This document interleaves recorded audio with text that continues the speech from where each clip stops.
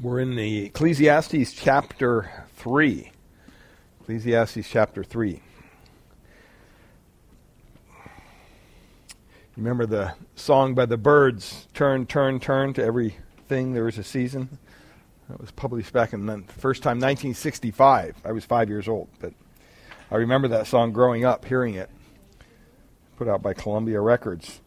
And this chapter was inspirational in their writing that song, actually. But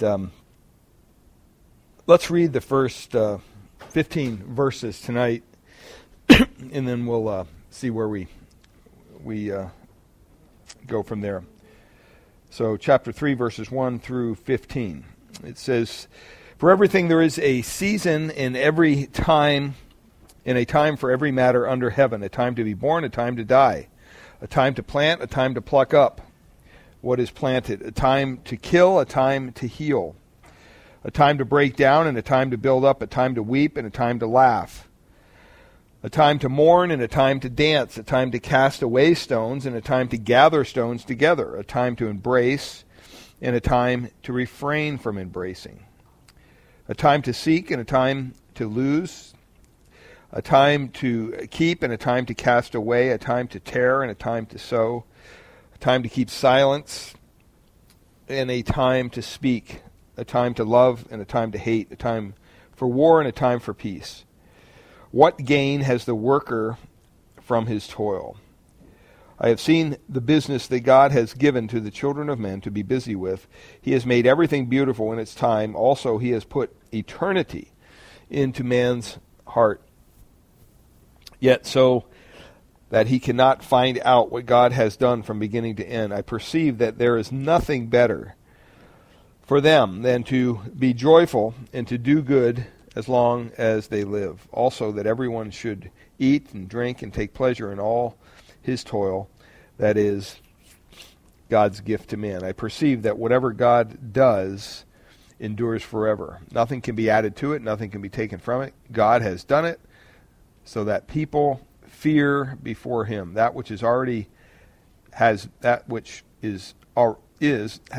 been, which is to be, has already been, and God seeks what has been driven away. We're just going to go through this part of the chapter tonight.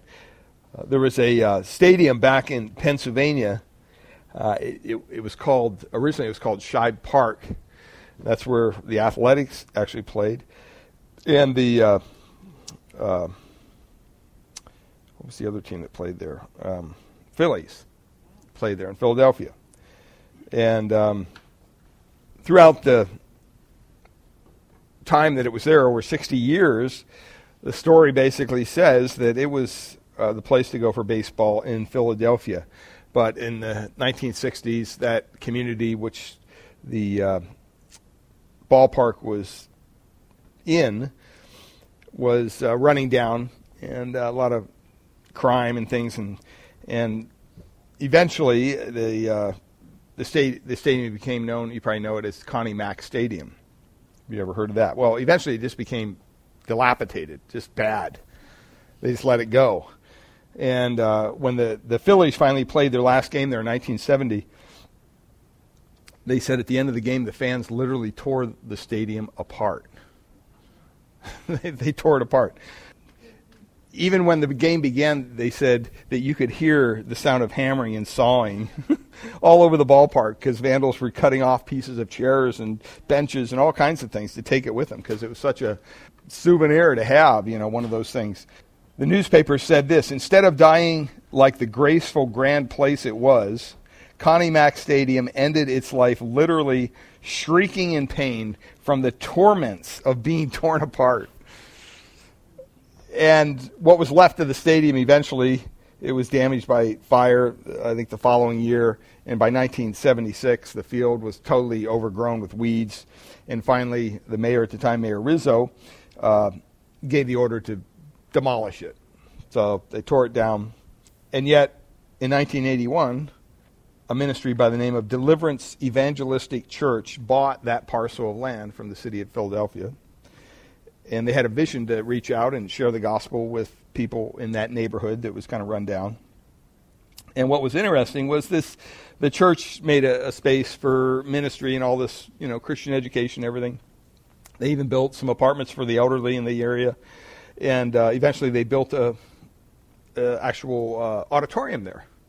And it became the church where people gathered and worshiped. And there was one guy who's a historian, Philadelphia historian, Bruce Cooklick was his name, and he wrote about this Shibe Park being in urban Philadelphia. And he borrowed the title for his book from Ecclesiastes 3. He said, to every season, or to everything, a season. And that's what he called the book.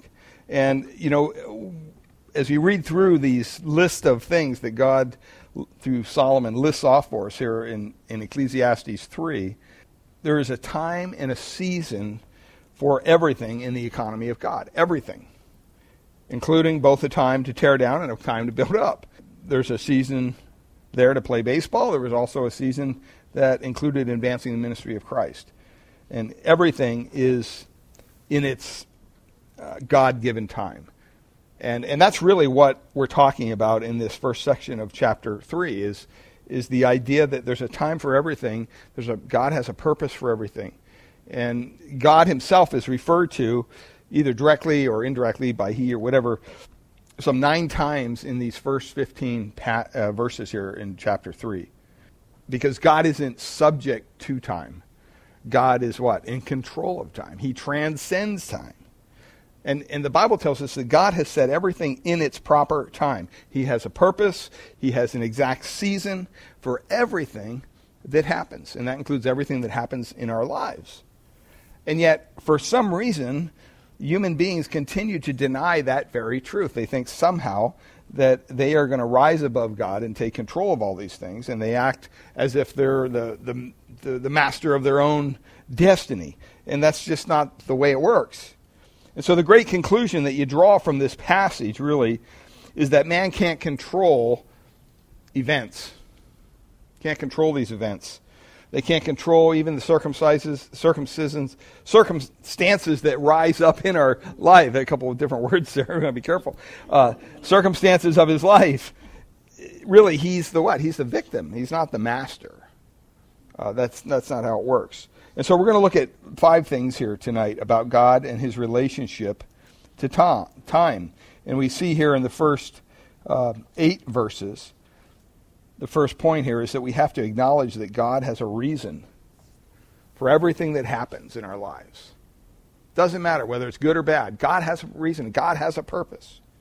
Now, I know that some of you have gone through some horrendous things, and you say, well, surely that can't be within the reason and purpose of God for me. Yes, it is.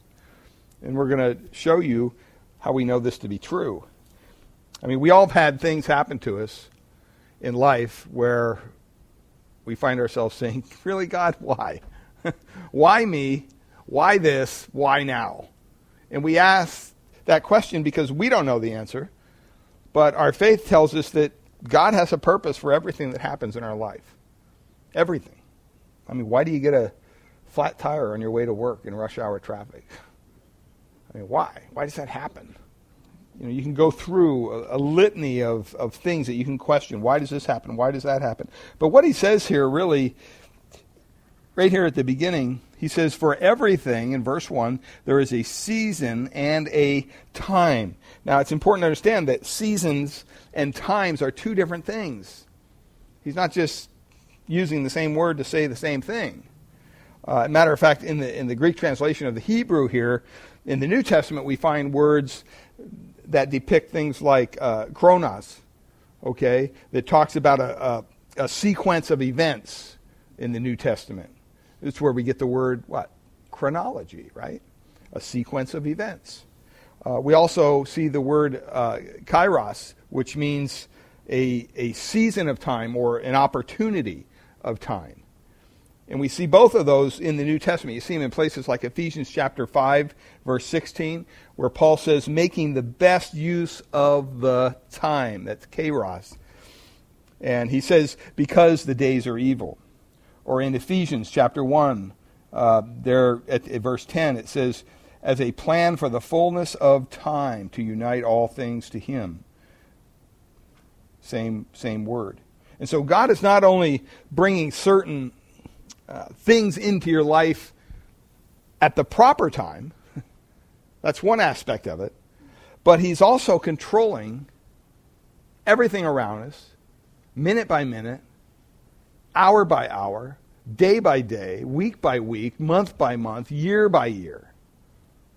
That's what God is in control of. Now, when you look at this first section here, it's kind of, I don't know how it's written in your Bible, but in mine it kind of looks, you look at it and go, oh, it looks like a pretty poem. What actually is, it's Hebrew poetry. And it's written in Hebrew in a certain cadence, in a certain way. There's actually, if you count them, 28 activities that are listed here in these first 8 verses there. And they're listed in basically little couplets or stanzas, you might say. And there's two in each verse there. So you see at the beginning, a time to be born, a time to die, a time to plant, a time to pluck up what is planted. And so, and it lists them right down through there, all 28 activities. What's interesting, we don't see this in the English, obviously, but in the Hebrew, what they tell us is that there's 14 positives here. We can see that in English, and 14 negatives. But what's interesting is the last word of a set of 4 phrases actually rhymes in Hebrew with the next word. So for example, like in verse 4, it says, a time to weep, right? Well, in Hebrew, there's a lot of words for the word weep. And they all kind of sound different. It's interesting that he chose a word that rhymes with the word built up. So it's right next verse. And that's how it goes through the whole thing. It just matches perfectly. And you wouldn't see that in your English, but it's kind of interesting. And, you can see where they're the opposite. A time to be born, a time to die, a time to plant, a time to pluck up. Now, you get down to verse 5, and you say, well, what's that mean? That's a little weird. Okay, time to cast away stones and a time to gather stones. What's that have to do with a time to embrace and a time to refrain from embracing?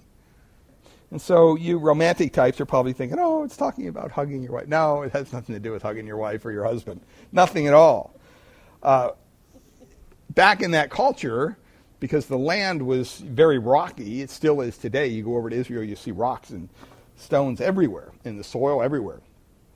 And that's what's so miraculous about how they've turned that whole area around into one of the greatest agricultural areas in the Middle East. But back in the day, what you would do is if you were going to invade a country or invade a tribe or invade a certain property, you would, beforehand, you would go over into their property and nonchalantly cast rocks into their fields. And what that would do is that would cause them major problems when they went to plant and plow and do all that. It ceased their production. So now they had not only the threat of an enemy out there, but unbeknownst to them, now they had a threat of they couldn't provide food. And then at the right time, the enemy would attack. All right? And so that's the idea of casting away stones and a time to gather stones. Sometimes you would cast them into the enemy's field. Sometimes you might make a covenant with the enemy and say, all right, well, let's go pick up the stones. We want you to you're on our side now. We have a covenant, so the more food you produce, the less you're going to take from us, so let's work together on this. So they would gather up the stones. And so the very next verse, when it talks about a time to embrace, it talks about that enemy coming in. Are you going to embrace them? Or are you going to say, hey, not yet, we don't have an agreement yet? That's really what it's talking about. There's a time to embrace, there's a time to not embrace. So it's not talking about giving your wife or your husband a hug. All right, it's talking about enemies and invading and whether you count them as a friend or a foe. You know what? God has a reason for everything. He has a purpose for everything. The very first thing there, he says in verse 2, a time to be born.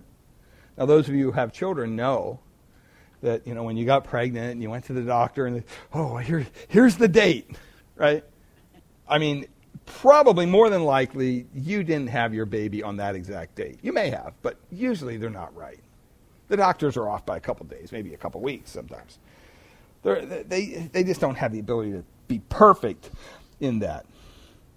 So, even though doctors have come a long way, we still don't know the exact time when a certain person will be born. But God does.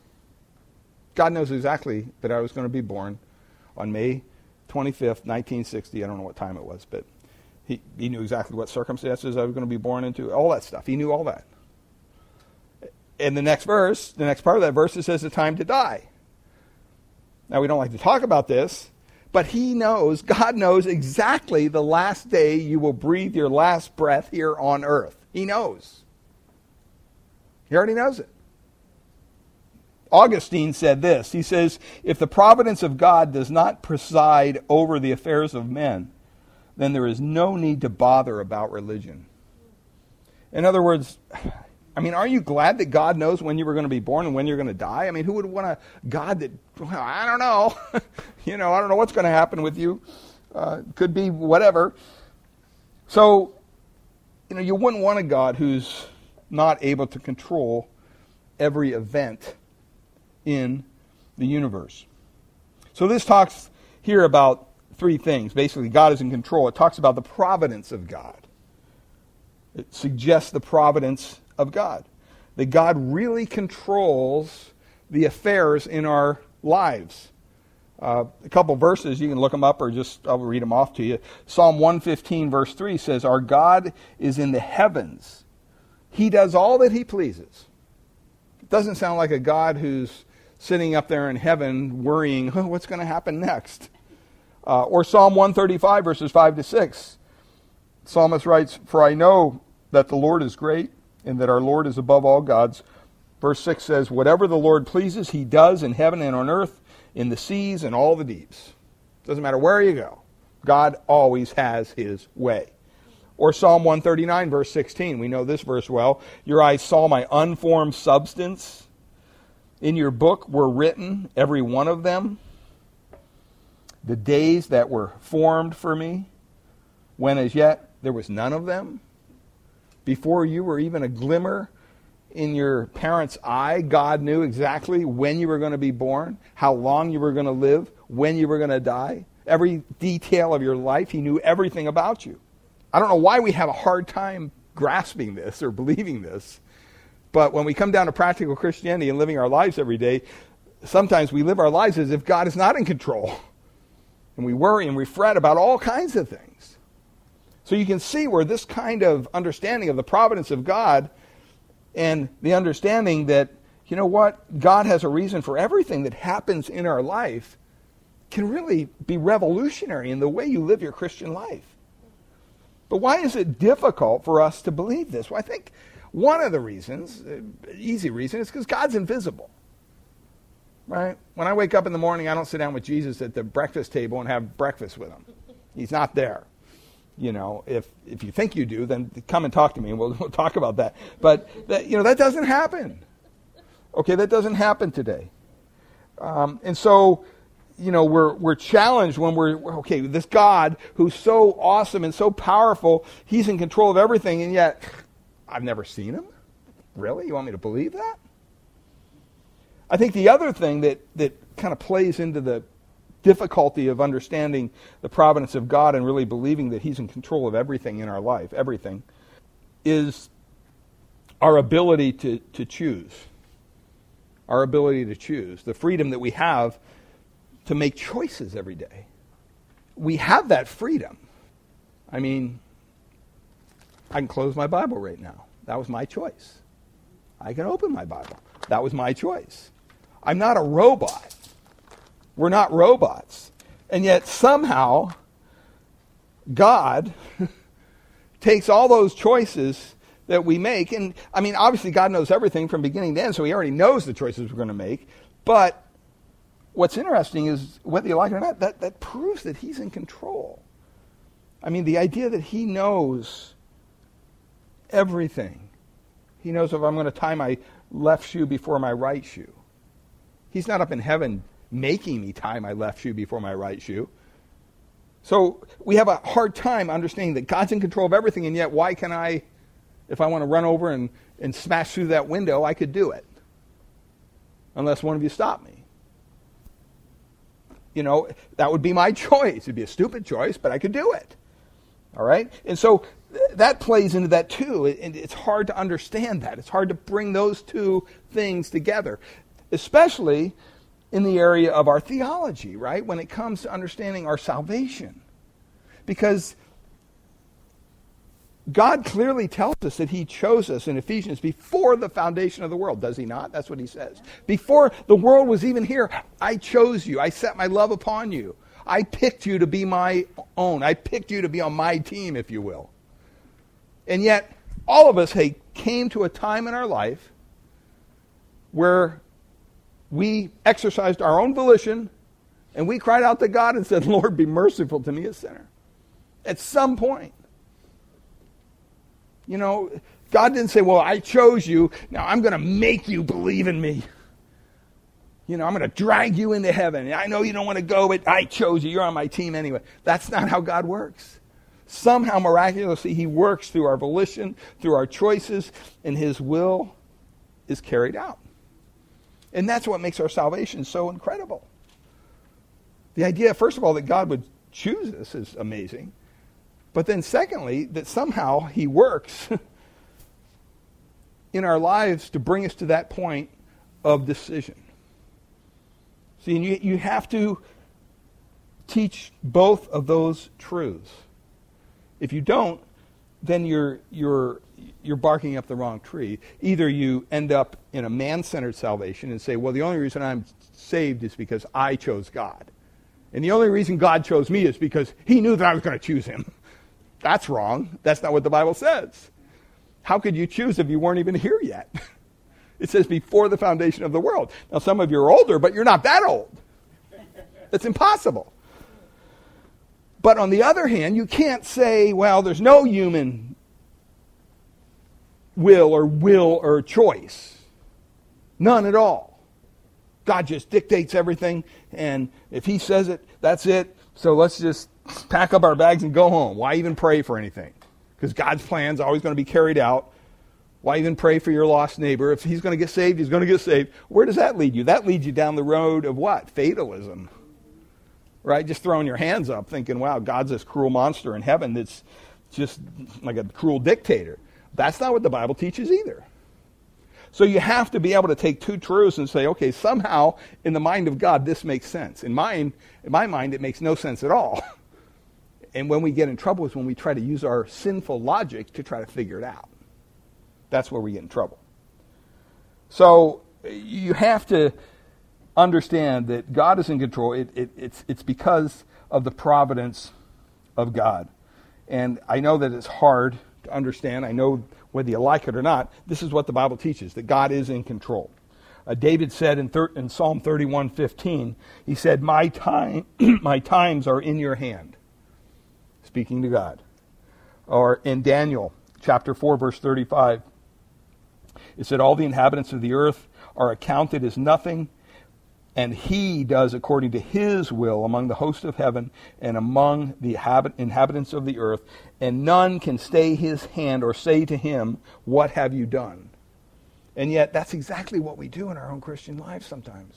Something happens in our life and we go, why, God? Why did you let this happen? I don't know, but it happened. I remember a couple that accidentally hit a bicyclist, a little child, and killed right here over on Alameda. And the chaplain went out and was dealing with this couple, and we were sitting right here at this table, actually. They needed some counseling. They were just really troubled by this. And it wasn't the husband's fault. It was just the kid wasn't in the bike lane or whatever, and it was a wet morning, and he was driving a construction truck and ran over the child and killed her. And the dad just kept on saying, why did this happen? Why would this happen to me? Why would God allow this to happen to me? And I said, you know what? As horrible as this situation is, I don't know. But it did.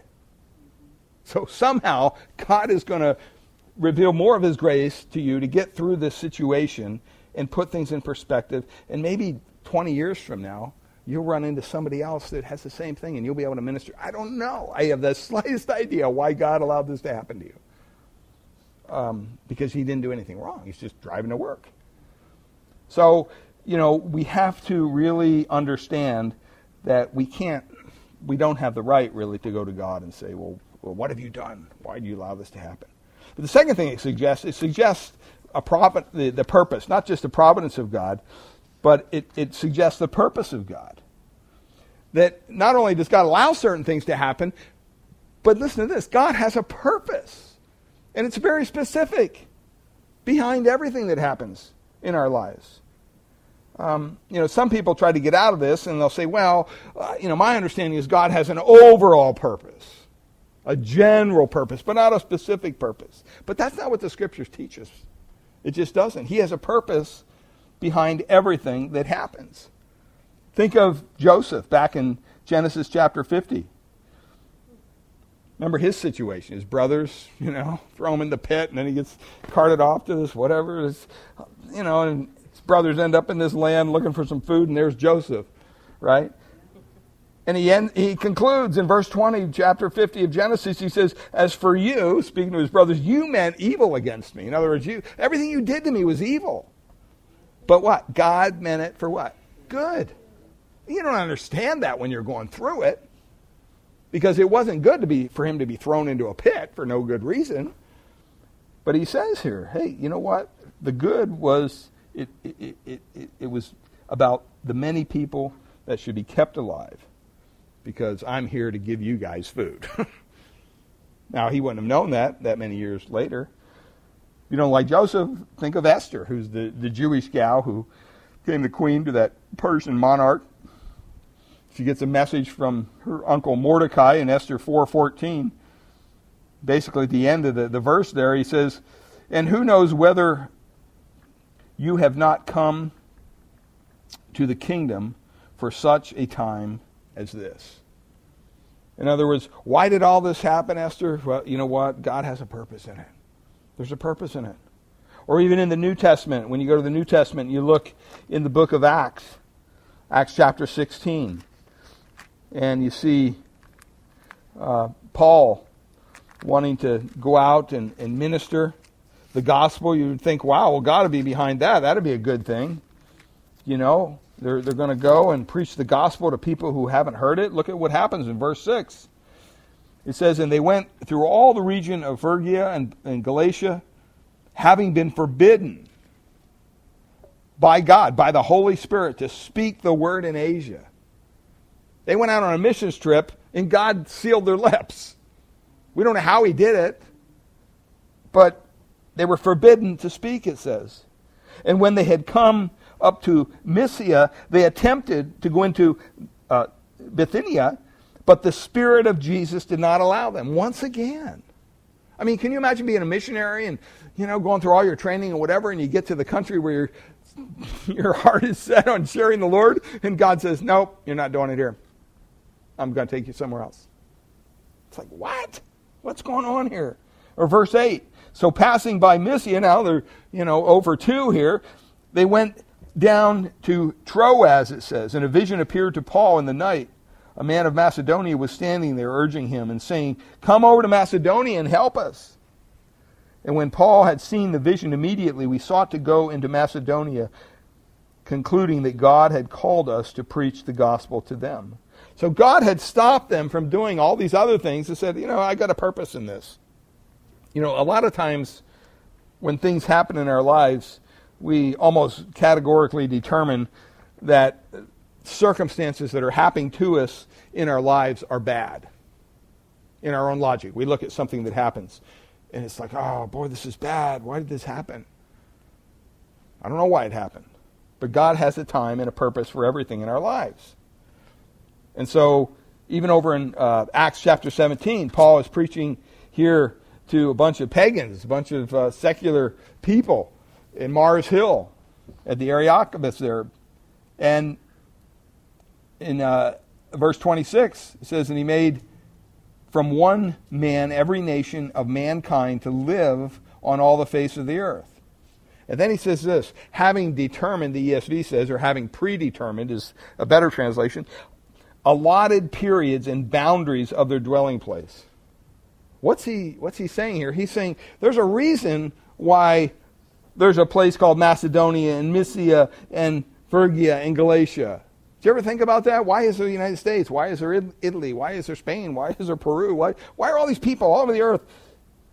God has a determined purpose for that. And he tells us in verse 27 why. Ultimately, that they should seek God and perhaps feel their way toward him and find him. Yet he is actually not far from each one of us. So even all the nations and everything, people get hung up on that. Well, why did God create all these different... Well, he has a purpose in it. And he may not necessarily let us know exactly why, but he kind of gives us a clear indication there. Or even in 2 Peter chapter 3, verse 9, as Christians we're always, Lord, please come back. Oh, Lord, please come back. We want the Lord to return, right? I mean, even so, come now, Lord Jesus. I mean, that should be our desire. And then you get some people, why isn't he coming? I mean, Paul thought he was going to come, right? I mean, and here we are, how many thousands of years? What's going on here? Well, he tells us in chapter 3, verse 9 of 2 Peter, the Lord is not slow to fulfill his promise, as some count slowness. In other words, his promise is going to be fulfilled, but is patient toward you, not wishing that any should perish, but that all should reach repentance. You know when the Lord will come back? The Lord will come back, I think, when the last soul is saved that will ever be saved. That's when the Lord will come back. Because until then, he's saying, hey, I still got some out there, and I'm working on them. They're coming, but they're not here yet. So I'm not coming back yet. Because everyone that is chosen in Christ will be saved. They will repent. They will be transformed. They will be justified. So God has an exact time schedule. Why is he delaying it? Out of grace. To be merciful to those who have yet to repent. Even in Psalm 37, verse 23, the psalmist says, the steps of a good man are what? Ordered. Ordered by the Lord. Not the life of the good man, but what? The steps. Literal steps. God is not limited by anything or anybody in accomplishing what he desires to accomplish. So not just his providence or his purpose, but the last thing here, it suggests the power of God. Think of this. God can cause things to happen whenever he wants to. To whomever he wants to. For whatever purpose he wants to. Don't buy into the Thomas Jefferson theology. He was more of a deist than anything else, but he basically believed that God winded everything up and then he sits up in heaven and lets it unwind. That's not what the Bible teaches. God isn't some old man up in heaven bored. He's intimately acquainted with all of our ways. And if you just think of the little things in life that happen to us, we forget the mind of God and the planning that must be involved in his purposes and what goes on just with one individual. I mean, for example, I was driving one morning and I was at coming up on an intersection, and the guy in front of me slammed on his brakes. I tapped his rear bumper, ever so slightly, but I tapped it.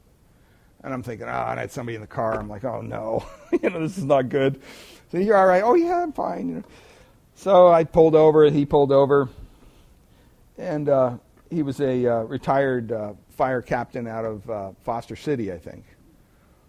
And he goes, "You're all right?" I said, "Yeah." Well, he hit me pretty hard. I said, "Oh, there's not too much." He had an older Lexus. Luckily, it was an older Lexus, but there was a mark on his bumper. And I thought, wow, okay. So I got insurance and everything, so let's just swap information. I got something in the car, so I really got to get going. So I took a picture of his driver's license, he took a picture of mine, and we swapped insurance. And he said, "I'll give you a call." I said, that's cool, whatever. And he said, "If we don't have to go through the insurance, that'd be great." I said, "Yeah, that sounds better to me. I don't think it'd be that much." And I get back in the car, I'm like, a Lexus, a bumper, it's going to be a fortune. I'm probably going to end up going through my insurance. And so, day goes by, 2 days go by, and I'm thinking, this guy hasn't reached out. I wonder what's going on. Finally, about 3 days later, he calls me at the church. And he said, "Hey, Steve, this is Mike." And I said, "Oh, yeah, you're the guy I hit." Yeah, I said, "You get the bid, Well, I did get a couple, but, I talked to a friend. He goes, I'm a believer. That's what he said. I don't know if it was or not, but he sure acted like one. And he goes, I'm a believer and kind of new to all this, but I noticed you gave me a card and it said, you're affiliated with this church. So I went on the internet and I looked it up and talked to one of my lady friends who's really into this stuff. She's kind of helping me sort all this out. And she said, oh, she listens to you every Sunday afternoon at 3:30, And so he goes, you know what? He goes, I count you as a brother in Christ. Let's just forget it. And I said, no. I said, I'm going to give you something, No, let's just forget it. I said, are you sure about this? He said, yeah. So, when you think of that, okay, that was a tiny little accident, okay? But, God wanted to show something to me. He also wanted to show that other man something because he's the guy I hit. And it was God's purpose in his life. Just was my life that we connected bumpers that morning, And I don't know ultimately what the reason is, but I tell you what, I walked away with a very thankful heart to the Lord. Better understanding his grace. Things like that, really kind of dial down and show us that, God is interested in these things. Sunday after church, Mary McCafferty lost her car keys. She had all the kids, and they were looking at clothes downstairs in the Sunday school room or something, and Abby, their daughter, lost the keys, and so she was kind of looking around, and I said, well, you had to get into church, so you have the keys to get in. They're on that ring. They got to be down there somewhere. And we looked everywhere. We couldn't find them. And I'm asking Abby, well, where were you? Well, we went back here. We went, back in that little closet where you can go into the church and things. I said, we were looking for more clothes. I said, all right. So I went back there and looked everywhere. I couldn't find them. It's just coming out, and 3 of the kids were there. Jasmine was there. Israel's daughter was there, and the 2 boys. And I just said it out loud, Lord, help us find these keys. Because I was at the end, I'm thinking, I want to go home, I want to be here all day. And I'm thinking, boy, her husband just had surgery. He can't come get her, so we're going to have to take her home and then have all the keys made. And I just said verbally, I said, Lord, help us find these keys. And I looked down, and there they were. And I'm like, whoa. And Jasmine's like, what? I go, here are the keys. She goes, you just prayed that prayer. I said, I know. I said, that's amazing. And I'm the pastor of the church, and I'm surprised that this happened. I walked away thinking, boy, I need to work on that. But it was truly, And the funny thing was, Mary goes, I prayed that prayer like 10 times. Why didn't he let me find it? I said, I don't know, but it was there. And see, God that's just part of who he is. He's a powerful God. There's no accidents. There's no coincidences. Think of Abraham and Sarah, right? Genesis 18, 99 and 89. You're going to have a baby. Yeah, right. Who wouldn't laugh at that, right? I'd be rolling on the floor. Verse 13, the Lord said to Abram, why did Sarah laugh and say, shall I indeed bear a child? Now that I am old, is anything too hard for the Lord? At the appointed time, I will return to you about this time next year, and Sarah will have a son. Boom. Done. Because God can cause things to happen whenever he wants, to whomever he wants. He doesn't have to ask our permission. Or even Job in the Old Testament. This poor guy went through he went through everything. And Job 42, verse 2, he says, I know that you, speaking to God, you can do all things, and that no purpose of yours can be thwarted. Doesn't that just build you? After doing this study, I was just like, what, God, there's nothing too big for you. It really helps you keep things in perspective. Job believed God, and you know what? As a result of that, God blessed him more than abundantly, just for his little speech there. Or in Isaiah chapter 40, verse 28, have you not known, have you not heard? We hear this verse all the time. The Lord is the everlasting God, the creator of the ends of the earth. He does not faint or grow weary. His understanding is unsearchable. Sometimes you're not going to get it. You're not going to completely understand why God has allowed something into your life. But you know what? He did. So he must have a purpose. It didn't happen by accident. Or the song we sing, Jeremiah 32:17, all Lord God, it is you who's made the heavens and the earth by your great power and by your outstretched arm. Nothing is what? Too hard for you, too difficult for you. See, our God is a God who is in absolute power 100% of the time. In Daniel 2:21, it says he changes times and seasons. He removes kings and sets up kings. He gives wisdom to the wise and knowledge to those who have understanding. You know, we've got a big election coming up in a year, a little over a year. Don't worry about it. I mean, God, you know who's going to win? Who God wants to win. That will be our next president. All this stuff is not a surprise to God. You know, and I'm kind of glad that it works that way. I mean, especially when you're dealing with politicians, right? Because, I mean, you can't trust them, any of them, as far as I'm concerned. So, I mean, it's like I would rather have God's man in there than somebody we think we would want in there.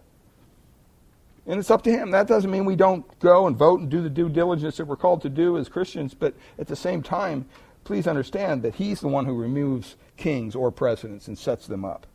He changes times and seasons. I like when he messes up the weathermen. Oh, it's going to rain tomorrow. It's a beautiful day. What's going on? Well, it's going to be sunny tomorrow. It's pouring rain. It's like, wow. That's God just messing with the weathermen. You know, they think they got all this technology and they can control. They don't have a clue. You know, they have little indicators here and there, and they basically guess. So can God really cause anything to happen at any time to anybody?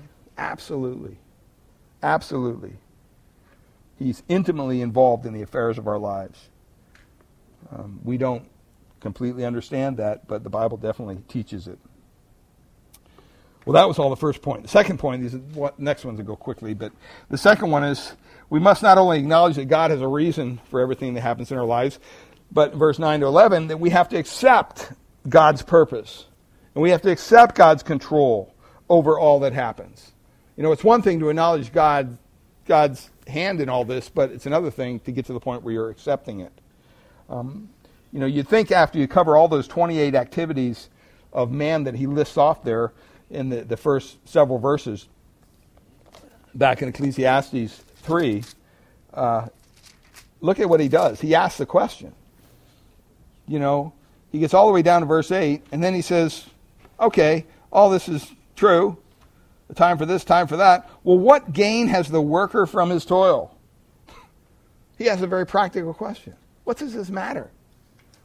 What does this matter? And then he goes on and he says, I've seen the business that God has given to the children of man to be busy with. He's made everything beautiful in its time. He's made everything beautiful in its time. In other words, he's asking the question, if God is in control, what advantage is it to think that we're going to change anything? That's the question he's asking.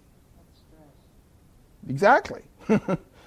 And so Solomon's answer to that is that God is behind everything that happens. Therefore, you have to accept it. Our questions are not always going to be answered on this side of glory. God sometimes knows we probably couldn't handle the answer. But when we adjust our thinking to this kind of direction of life, it really affects the way you think. When you begin to realize that God is in control, and you understand that, you know, you're willing to acknowledge that, you're willing to accept that, how does that affect us? Well, it affects us in our evaluations. Look at verses 9 and 10. Look at 10. I have seen the business that God has given to the children of man to be busy with. He's made everything beautiful, verse 11, in its own time. See, this is a perspective of someone who really understands the idea of Romans 8:28. Romans 8:28. I mean, it's so important, you know, that you know what? That for those who love God, he works everything together for what? For good, to those who are called according to his purpose. It doesn't say everything is going to be good, but he says he's going to work everything out for good. That means the good report from the doctor, and that means the bad report from the doctor. That means the promotion, and that means the unfortunate loss of a job. Think back all the way to the beginning when God did all this. He created everything. Genesis 1:31. What does it say? He made everything, and he looked at it, and he said what? It is good. It's very good, right? It's good. Everything around us comes from the hand of God. He's provided it for us. Why are we complaining? Why are we griping? And I think sometimes the reason is because we're looking at the wrong side of the tapestry. You know, do you ever see a tapestry, you look at it, and then you go behind it, and what do you see? All these threads and, material all balled up, but the front of it looks beautiful. See, so many times as Christians, we forget to look at the beauty, and all we're doing is looking at all the knots on the back. And this is why he has to really point out here that God made everything beautiful. The little chorus, something beautiful, something good. All my confusion, he understood. All I had to offer him was what? Brokenness and strife. That last verse says, but he made something beautiful of my life. What an incredible truth. And see, we don't always see God's reasons. We don't always see the purpose maybe behind what God is doing. But we view what happens to us very confidently when we understand that he has a purpose, that he is in control.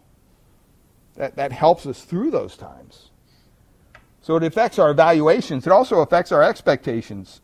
It says in the second part of verse 11 there, not only that everything beautiful, but he says that he has also put eternity in man's hearts, yet so that he cannot find out what God has done from the beginning to the end.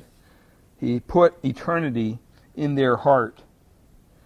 Everyone at some time or another thinks of the future. Don't you? I mean, we just do. I mean, even tonight, before you go to bed, you probably think, okay, what do I got to do tomorrow? And I think a lot of times, the older we get, the more we think about it. And I think the more we think about it is because the closer we're getting to that day, that appointed time when we're going to leave this earth, that eternity is a question that's hanging out there. But when you look at it in the light that God is in control of this, it's not some just coincidental thing that happens, that God is in control of this, that you don't have to be worried about these things. Does it affect your expectations to know that God is in absolute control of everything? I hope it does. It should. It definitely should. So you have to acknowledge that God has a reason for everything. You have to accept it. And then third thing here, you have to appreciate the time that we have. Because we're all allotted a certain amount of time. We don't know how much time, but, in a way, that's a very gracious thing. Can you imagine if you were just given a little ticket when you were born? Here, this is the day you're going to die. Have a nice life. I mean, who would want to live that, right? I mean, that would be nerve-wracking. So God in his grace, he shields that from us. He doesn't tell us when we're going to die, but we are going to die, and it's an appointed time. And so we only have a limited time here on earth. And the Bible describes it that way, does it not? Of mere vapor. It's just something that's here and gone. And so if God is in control and he knows all the days of my life, the question is, what should my reaction be to that truth?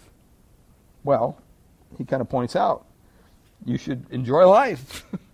Enjoy life as a gift from God. That's what it is. It also points back to verse 24 of chapter 2. There's nothing better for a person than that he should eat and drink and find enjoyment in his toil. There's a lot of Christians today that walk around with that, ashes on their head and they're, woe is me, we're just waiting for the Lord to come back and, Eeyore. What a sad testimony for Christ. I mean, think of this. I mean, we're supposed to model the life of Christ. You think of Christ. I mean, from the very beginning of his birth, he knew why he was here. He knew every event that was going to happen in his life. He knew how he was going to die. He knew how it was going to feel physically, excruciating pain. He knew how it was going to feel spiritually, have his father turn his back on him. And yet, he maintained composure through the whole thing. It just blows my mind. We should enjoy life as a gift from God. It affects our attitudes. Once the issue of our eternal destiny is settled, once we come to Christ and we know that, hey, we're guaranteed heaven, we can relax. We don't have to be worried about who's going to be president or Turkey invading Syria. God's got this. Trust me, he's got it. Maybe a troubled time, power going out, fires, all these threats. The enemy just works overtime to kind of create all this stuff to overwhelm us. My sister tonight on the way to church, she texted me, "Are you guys okay with all the fires?" I'm like, "Well, there aren't any fires yet, but, well, you don't have any power?" I said, "Well, we had lost power last week once, but that was about it. It's not that big of a deal." But I'm sure it is for those people who've been without power for 12 hours, don't get me wrong. But God even has a purpose in that. So, you can't, your attitude has to be encouraged with this. You can enjoy life as a gift from God when you take this kind of a reasoning. And it also should affect our actions.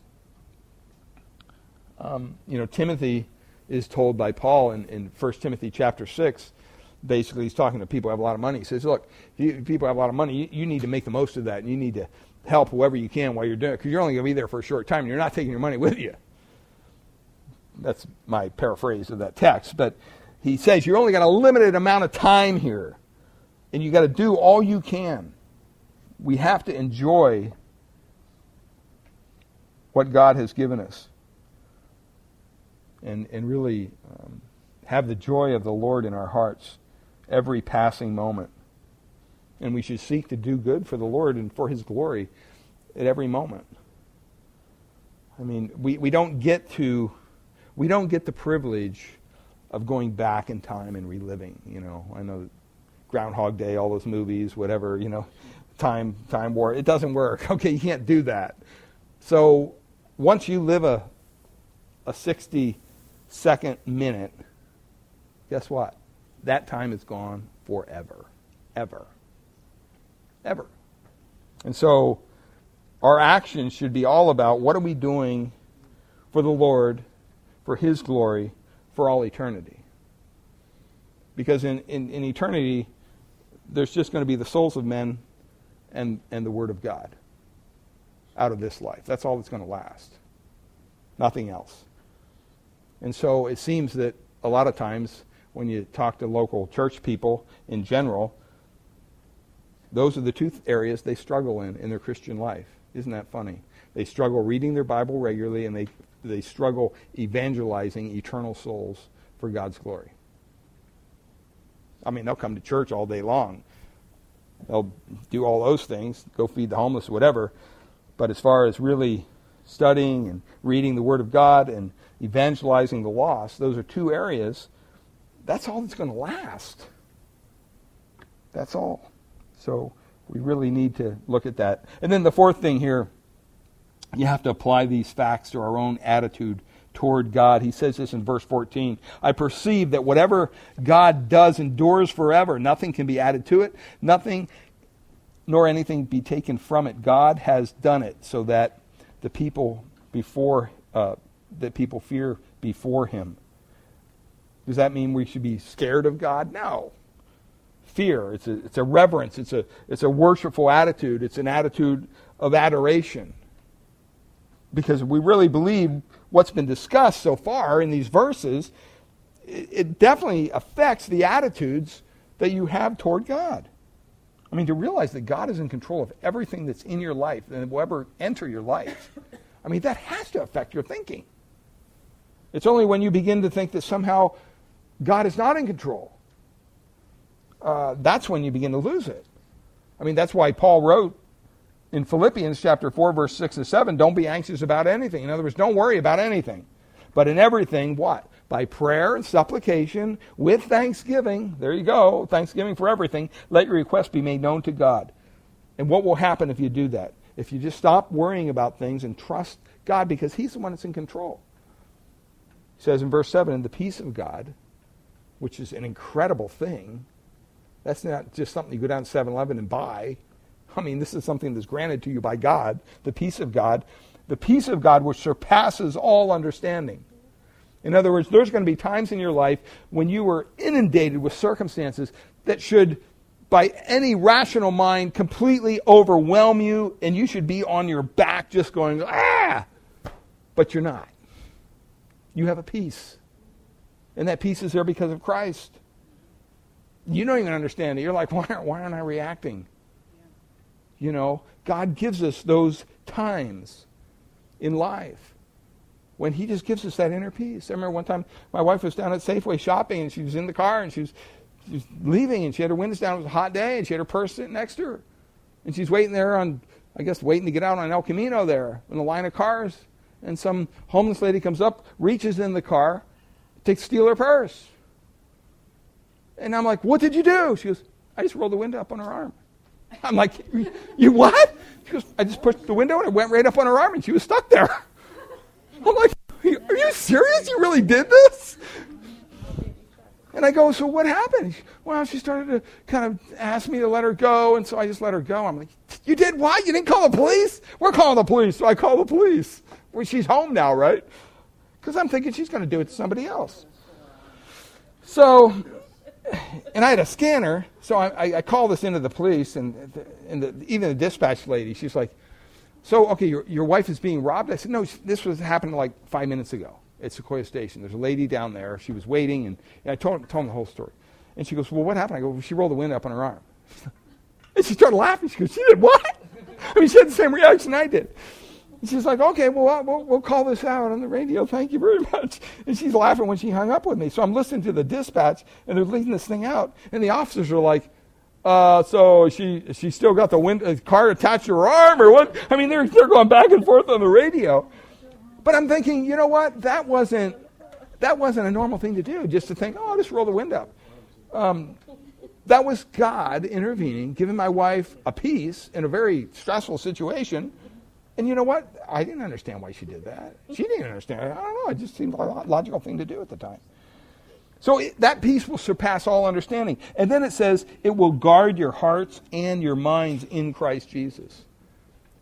Guarded against what? Guarded against all the garbage coming at us from the world. See, when you realize God is in control, what goes on out there, it doesn't really matter anymore. It really doesn't. Because you realize, you know what? Okay, you go to the doctor, you get a bad report, I'm going to die when I'm going to die. It's not up to the doctor. It's not a fatalistic attitude. We should take care of our bodies, and blah, blah, blah. But at the same time, that's what's going to happen one day. And all the medicine in the world won't fix it. So we just have to accept it. And it gives you an incredible amount of peace. So when you apply those facts, it really helps you in your attitude toward God. You acknowledge that he is a reason for all this stuff. You accept it. You appreciate it. You apply it. And the last thing, we must answer to God for how we have used our time. It says there in verse 15, that which has already been. That which is to be already has been. And God seeks what has been driven away. He's really saying God requires an account of what is in the past. We're called to enjoy the time here on earth. We're called to do good with our time here on earth. But we also have to remember that, you know what? God will hold us accountable for what we do with our lives. He doesn't just automatically give us a pass. Matthew 12, verses 36 and 37, it says, I'll tell you, on that day of judgment, people will give an account for every careless word they speak. Ouch. For by your words you will be justified, and by your words you will be condemned. Or Romans 14:12. So then each of us will give an account of himself to God. There's going to be a day of accountability. Not really reckoning for the Christian because our sins are paid for. But don't think we just get a pass on our behavior because we're a Christian. 1 Corinthians 4:5, it says, therefore do not pronounce judgment before the time, before the Lord comes, who will bring to light the things now hidden in darkness and will disclose the purposes of the heart. Then each one will receive a commendation from God. I mean, that's what we should look forward to. The idea that we can stand before Christ one day and receive our reward.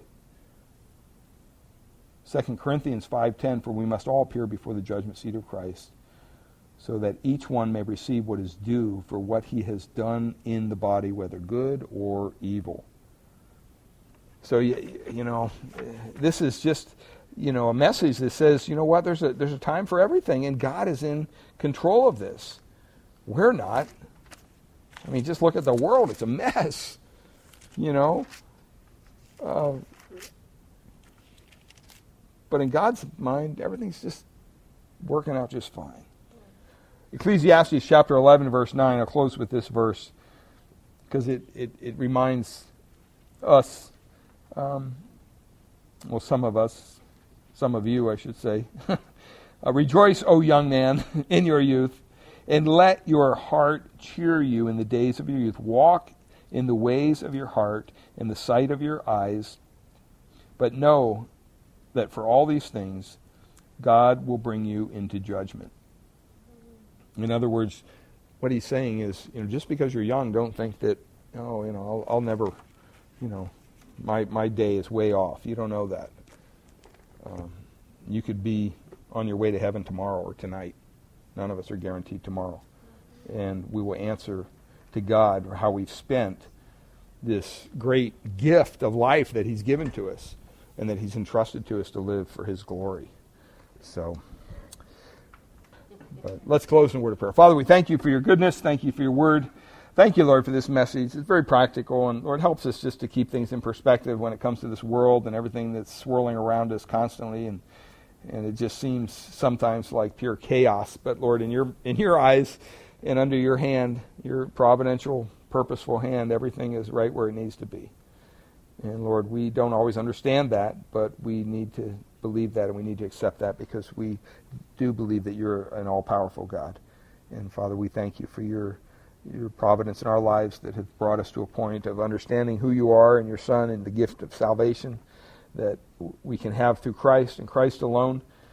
And Lord, we just thank you for setting your love upon us as believers, giving us a hunger to not just study your word, but to come out and study it together and to fellowship together and to pray together and to really see you work in our midst here in this place.